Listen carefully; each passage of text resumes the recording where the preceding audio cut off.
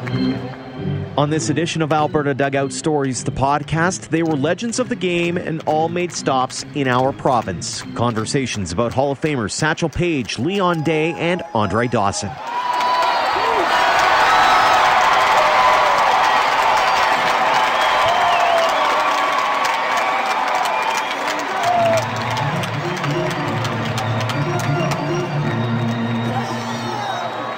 Welcome to episode 77 of Alberta Dugout Stories, the podcast. I'm Joe McFarland. February is Black History Month, and earlier this month also marked the 100th anniversary of the creation of the Negro Leagues. If you've been watching AlbertaDugoutStories.com, you've probably seen a few of our stories on the topic, and that's why we bring in our own Ian Wilson to talk about those stories and more. Ian, welcome. Thanks for having me on again. Let's start off with Satchel Paige. He's a famous hurler. Everybody's heard his name. He made a couple of stops here, and we'll get to that in a second, but I want to ask right off the bat, when did you first realize he was part of the barnstorming tours of yesteryear? I had kind of, when I knew the Negro Leagues anniversary was coming up, I looked into which player or players or teams I wanted to take a look at, and it's kind of like I do with a lot of players. When I did a piece a while back, I just had in the back of my mind, I wanted to know if Babe Ruth ever came to Alberta. And in that case, I established that he came through Alberta, but on his way to and from some tournaments, but didn't play here. With Paige, it was kind of a similar mindset. I just wanted to know if he had ever pitched here. And of course, Satchel Paige, long storied career that spanned 5 decades, much of it barnstorming.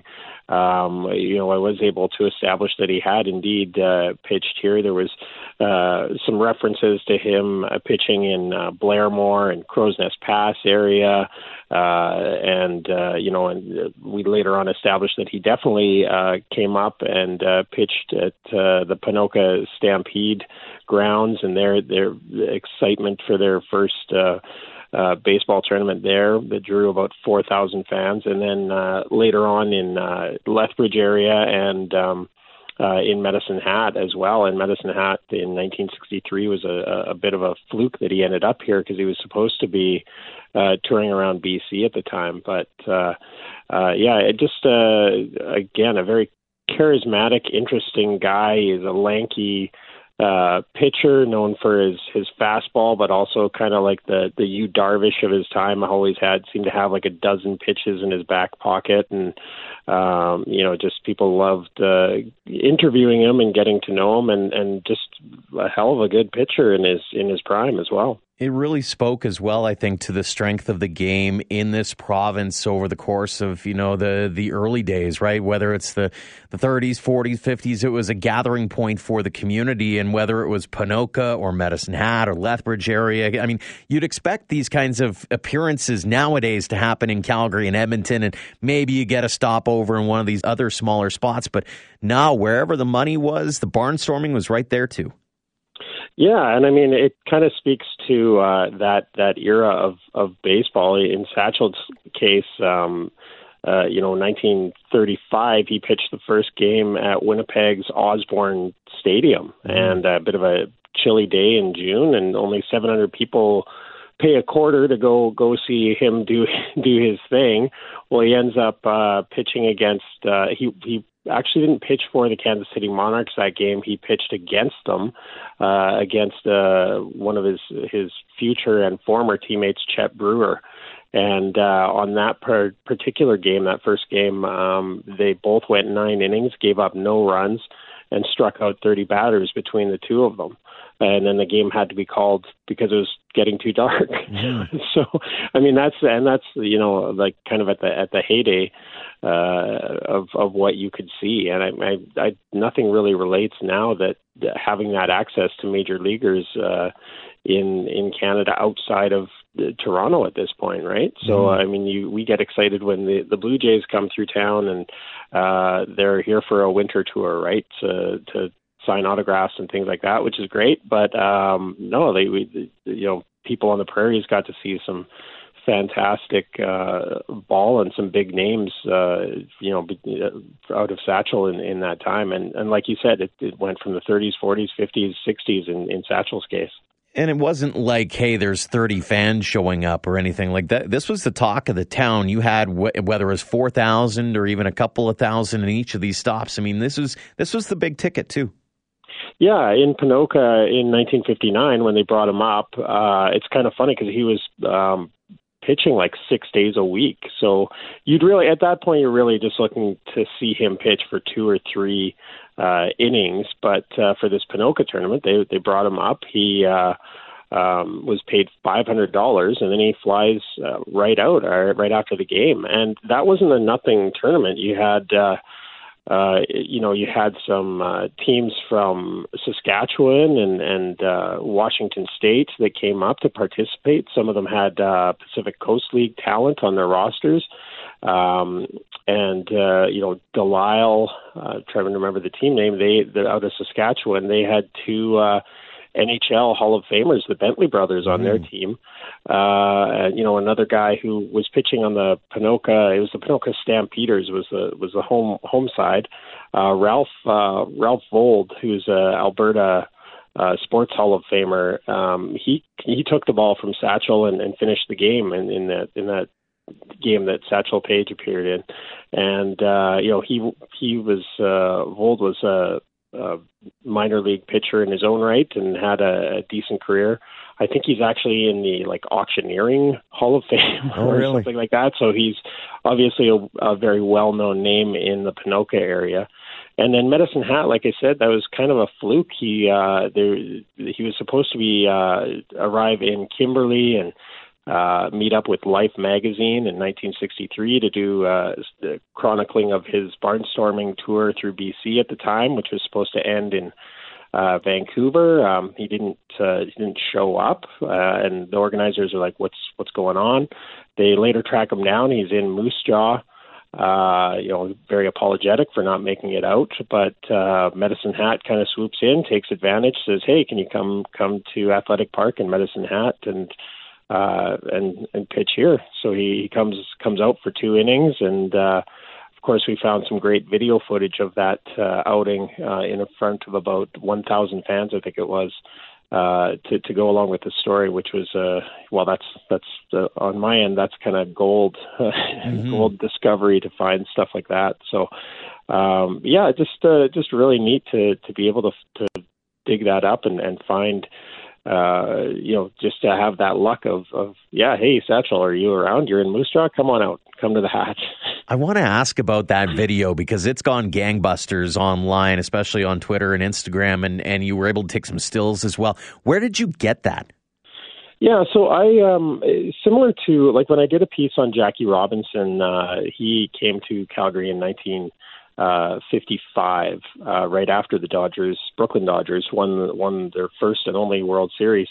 And, I knew there was newspaper articles and that there's some photos in the papers. So I approached Glenbow Archives about, photos, and they had some great images, just high resolution, fantastically sharp images. It was part of, it's one of those situations where, as a writer, you feel like you're almost being shown up by the images, but that's that's also good to share that stuff with the world as well. So in this case, I knew that I had approached some of the archives, the photo archives in Alberta, and I went to Esplanade Archives in Medicine Hat because I know they do a really good job of just archiving everything, and they got back to me and they said, "Yeah, we don't have any photos, unfortunately, but I think we've got this video. Would you be interested?" And I was like, yes, very much so. So I think it's a good 90 seconds or so, and it's just fun to see. Not only you get a sense of Satchel's pitching delivery and his, that lanky frame that he's got. The part of the video is him batting, and you get to see some of those teammates and that he's got, and also some of the Medicine Hat side, and you see these old 1950s, 1960s cars in the background and the riverbanks. So really interesting from that point of view. And I should note, if anyone recognizes like any of the players in the video, be it on the Satchel Paige All-Stars or on the Medicine Hat side, please get in touch with us and let us know, because I'd like to fill in some of those blanks as well. It'd be nice to name the guy who got to start against Satchel Paige. That's the fascinating part about all of this, is that you go down certain rabbit holes and then you start trying to fill in the blanks. And some of these blanks have been going on for eons, and yet you know full well that somebody out there somewhere might be able to fill in that blank. Yeah, and one of the resources that you and I often use is that At the Plate website, which is great. And I'm sure we could find out who like the regulars were on that Medicine Hat Commodores team.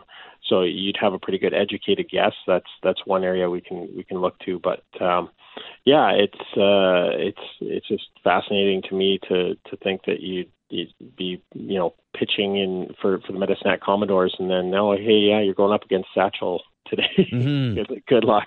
Absolutely. Again, it's just one of those things where I think I'll share this sentiment, and I'm sure you probably agree as well, it's kind of an honor to be able to take this opportunity that we have in front of us and to be able to shed some light on the past. I know we focus a lot on, what's happening in the current scheme of things, talking about the Mike Sorokas of the world and the guys who are doing really well and gals who are doing really well stateside or even here in Canada. But it's another to be able to shed some light on some of those stories from yesteryear and be able to maybe make somebody go, oh yeah, I remember that, or even, hey, I had no idea that even happened.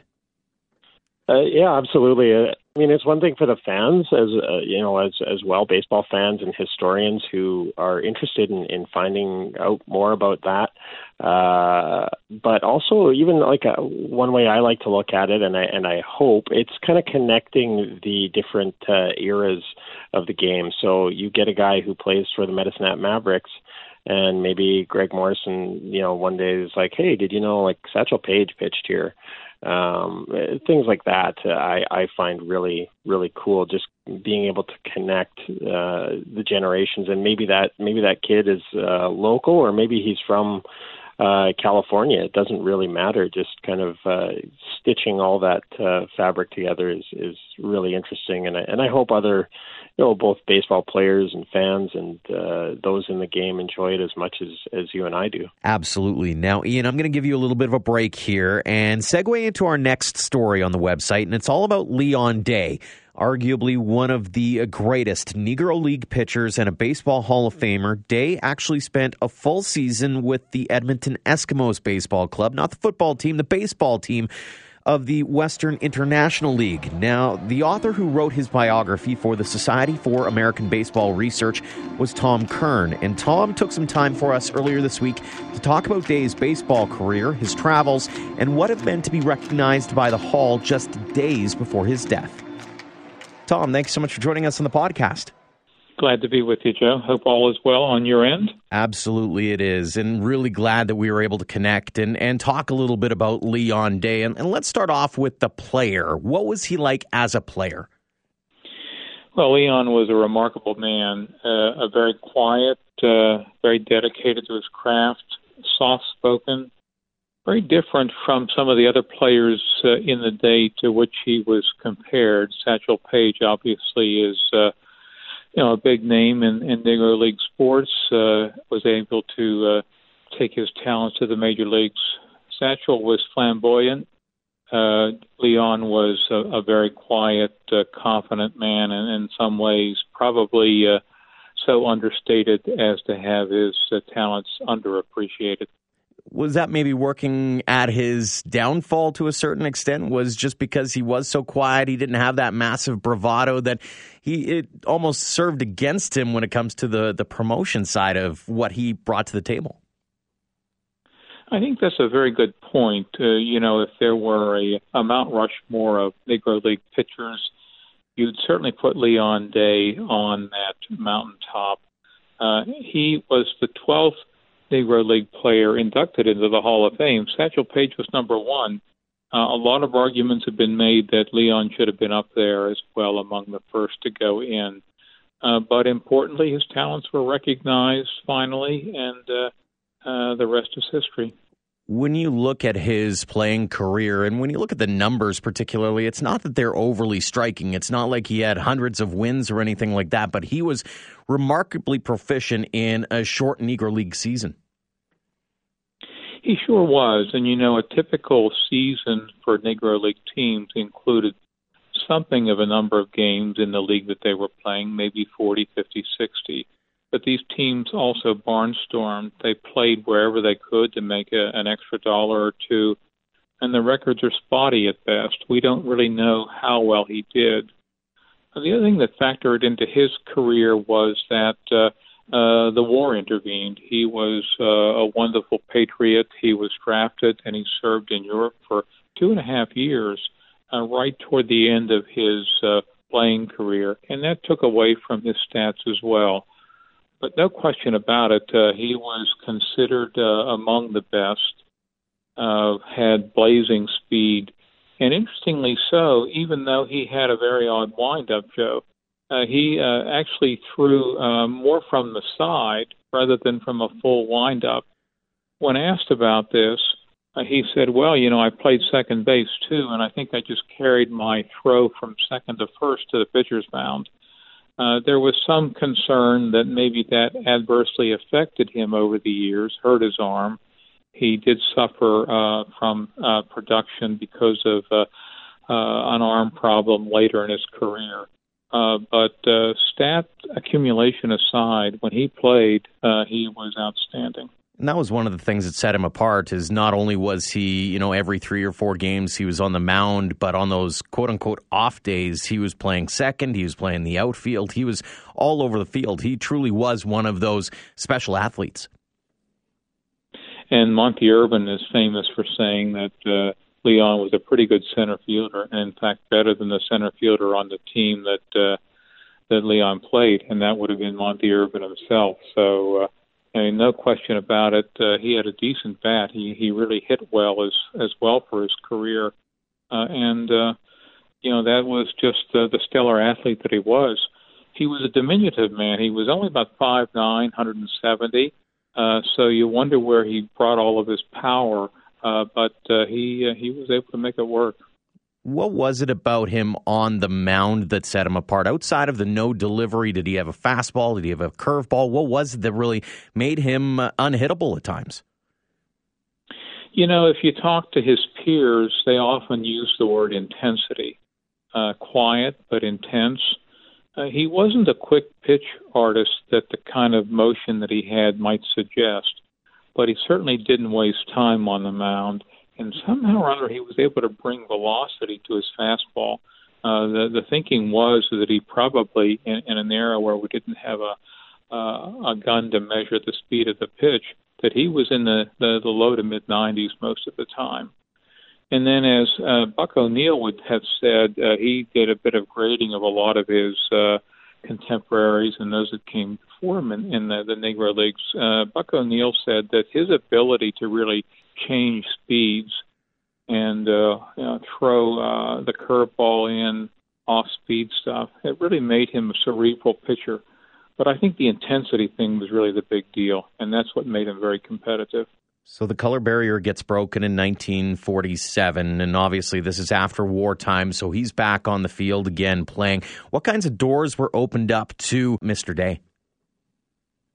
Well, it's an interesting question. In my research, I found what was a little bit more than an urban legend, and that was that Jackie Robinson asked Leon if he would go into the Dodger minor league system in 46 when Leon came back from Europe. Leon felt very loyal to the Newark Eagles, a team that he had played for some years. He had a contract with them. In fact, he pitched a no-hitter on the first day of the season for Newark in 46 and helped lead them to the World Series against the Monarchs that year, which Newark won in 7 games. One wondered what might have happened if Leon had entered the minor leagues with Robinson. A lot of other players were of that era, but Leon, confessed that he didn't have it anymore. His arm problems were an issue. He was getting on in years, and it's hard to know what would have happened. It really is. Interestingly, and this is where Canada comes in big time, Leon kept playing, and he did, in fact, enter Major League Ball through the minor league system, thanks to the leagues that were available to him in Toronto, Winnipeg, Calgary, Edmonton. These cities were open for him to be able to play. And while he wasn't in his prime anymore, he said himself that this made it feel like he had made the majors. One of the interesting things I noticed as I was going through some of the archives is his entrance into even Edmonton, for that matter, for the 1953 season was pretty understated. It was, hey, there's this Negro right-hander is signed on with the Edmonton Eskimos. There was, and part of it might have been just the era and the lack of A, information at your fingertips, but B, also the fact that the Negro Leagues weren't exactly reported on in well-known terms. There wasn't a lot of celebrity status that came along with him actually coming to Canada or to Edmonton. And, that may have been for a couple of reasons we've already cited. One, as you mentioned before, was his demeanor, his low-key nature. So he wasn't going to be that well-known. I think being at the end of his career, too, had a factor to play in that. But, within the community, within the fandom for the Negro Leagues, he was renowned. He played 7 times, 7 different East-West colored all-star games in the era in which he was involved. I think that's more than any other player. He was continually chosen by the fans. He played in the games. He was just really considered in some ways an icon for the sport. And obviously, he had a lot of standout performances. I mean, he comes in and throws a one-hitter, 18 strikeouts in a game to set a record there. And as you mentioned, he also came back from War's first game back, and he throws a no-hitter. I mean, he was remarkably consistent as well. He was, and, back to the Page-Day comparison, according to Leon, from his memory, and the records help substantiate this, Day and Page went against each other 4 times. Leon says he won 3 of those, and I'm going to take him at his word. And one game he said it was nothing going into the 9th inning, and he was so frustrated his team hadn't scored any runs for him, he ended up hitting a home run to win the game. So he really brought it when he needed to. Talk a little bit about Day the person. You mentioned he's quiet, he's modest, but I also understand that you had a chance to meet him at one point.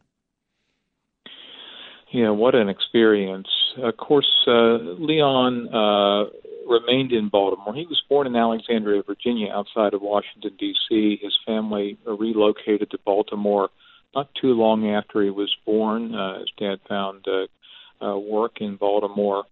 He played for the Black Sox before they had issues before going to the Eagles. And then actually toward the end of his career, he pitched for the Baltimore Eli Giants as well.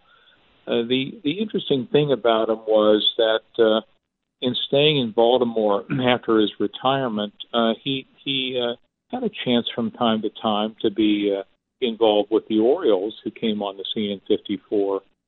And in the early 90s, he threw out a first pitch. The Orioles, I think, belatedly recognized him, and they should, and finally did. I'm a baseball card collector, so in the early 90s, my daughter and I traipsed up to the Baltimore suburbs to, if I remember correctly, a Holiday Inn to go to a baseball card show. This was pre-internet. This is the way you found your baseball cards. Mm-hmm. And we walk in, and there's a booth over on the one side, a couple of elderly men there. We walk over, and it was Leon Day and also Wilmer Fields, who played for the Pittsburgh teams and a little bit younger than Leon. But they were there selling memorabilia. We got in line. It wasn't a very long line. Got in line to say hello. I spoke with him. I didn't know a whole lot about him at the time. This was the early days for my interest in the Negro Leagues. But I spoke with him and wished him well and asked him about his reflections about the game. And he said something akin to the fact that really, he couldn't have asked for more. Baseball had been good to him. It was a great game. So we went home, and we started tracking him. This was probably 93 or so. And each year, the Veterans Committee perseverated on who to bring into the hall. Leon didn't make it in 94. And in early 95, the votes were finally there. But he was in ill health. He was in the hospital. And the hall called him, I think it was early March of 95. And he was just ecstatic, and according to his wife, relieved. He died a week later, and he had heard, finally, that he had been accepted. Humble as he was, I think it made a difference to him. I think that's why he played in Canada. He wanted to be part of the organized baseball scene. It meant a lot to him. He would never probably say that. And we've got to be happy that he really did hear and could die in peace knowing that he had made the hall. I was going to ask about that side of it. Is obviously it must have meant a world to him to have been recognized in that way after all that he had traveled, and even beyond that is, you know, the things that he had gone through, whether it be on the baseball field or off. I mean, he served the United States of America and in one of the most prolific battles being Normandy. Well, that's right. He was part of the amphibious group division. It was segregated then.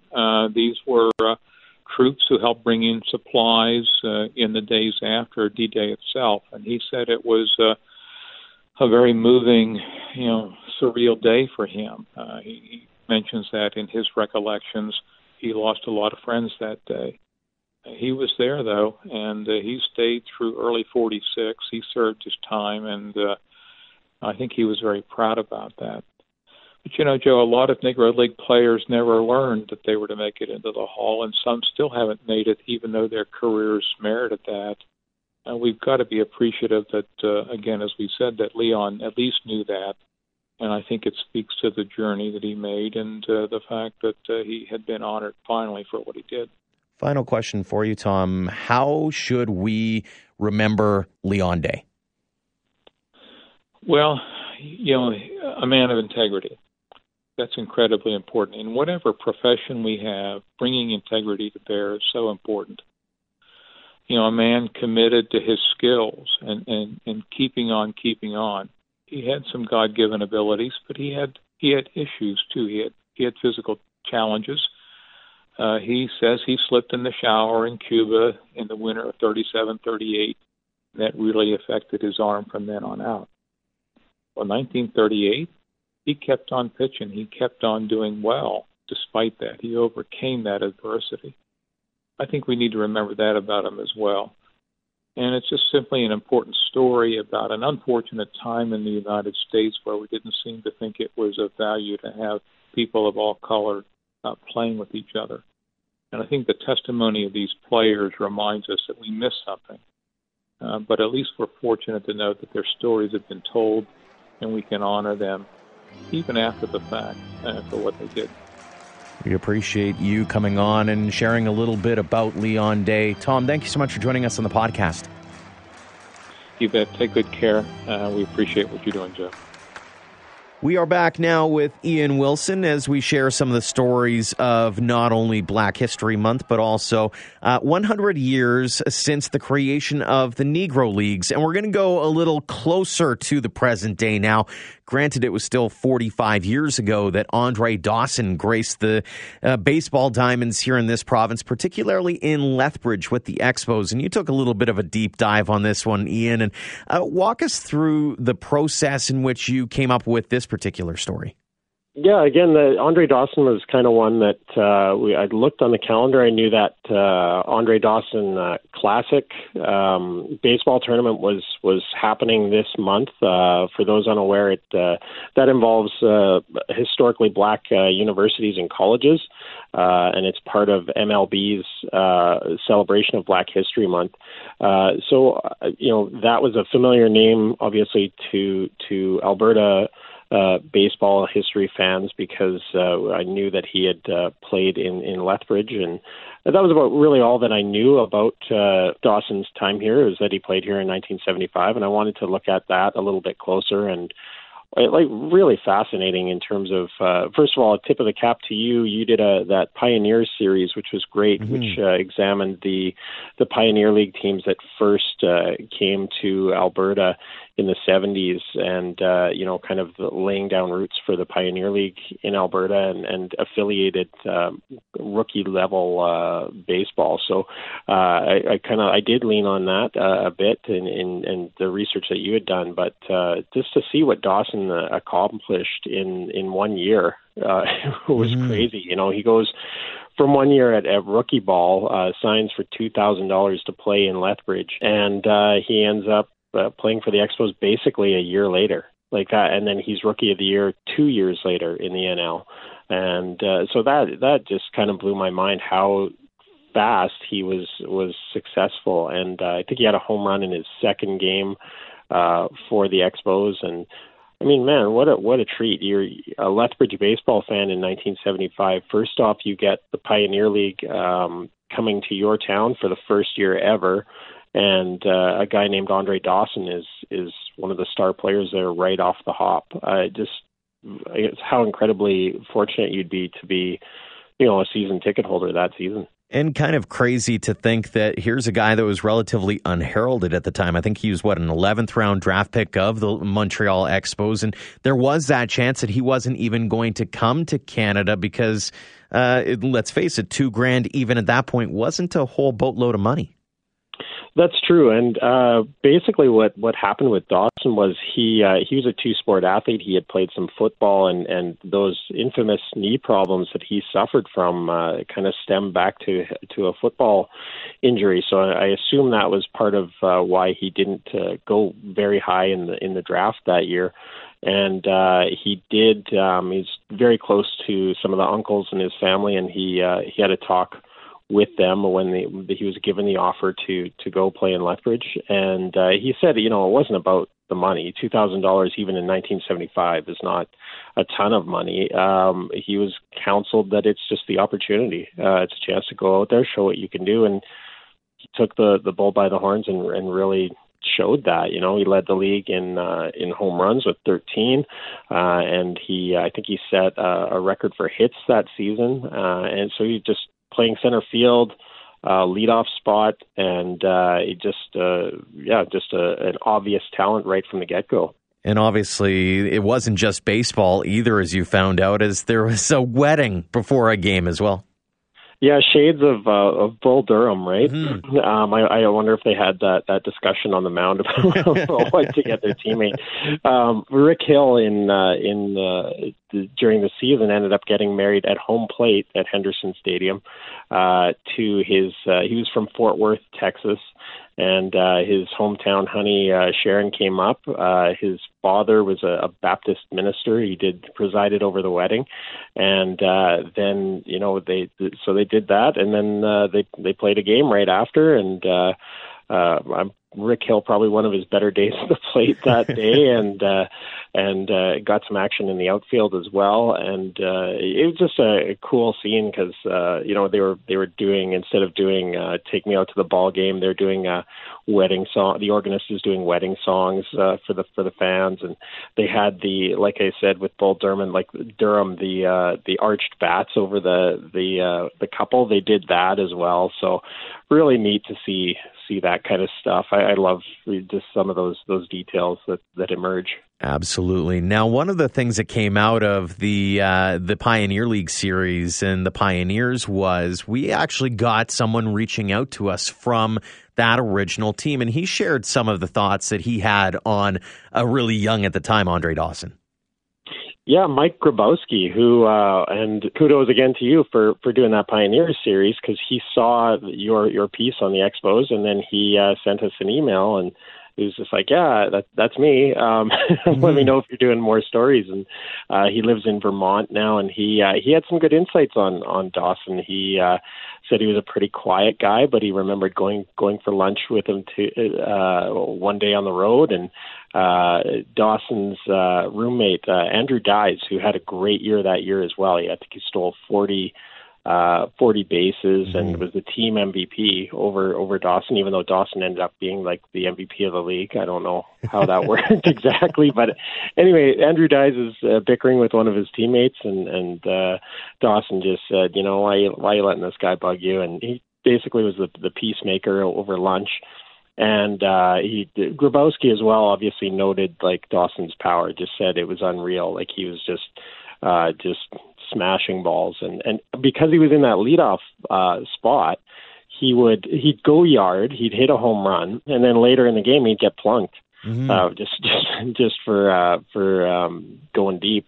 So Grabowski would be called upon to answer the bell and hit some of the opposing batters to stand up for Dawson, because Dawson led the Pioneer League in hit by pitches that season with getting plunked 6 times. So some interesting incidents. And one other thing too that Grabowski noted was just because his career was quite short. I think it was 1 or 2 minor league seasons at low levels.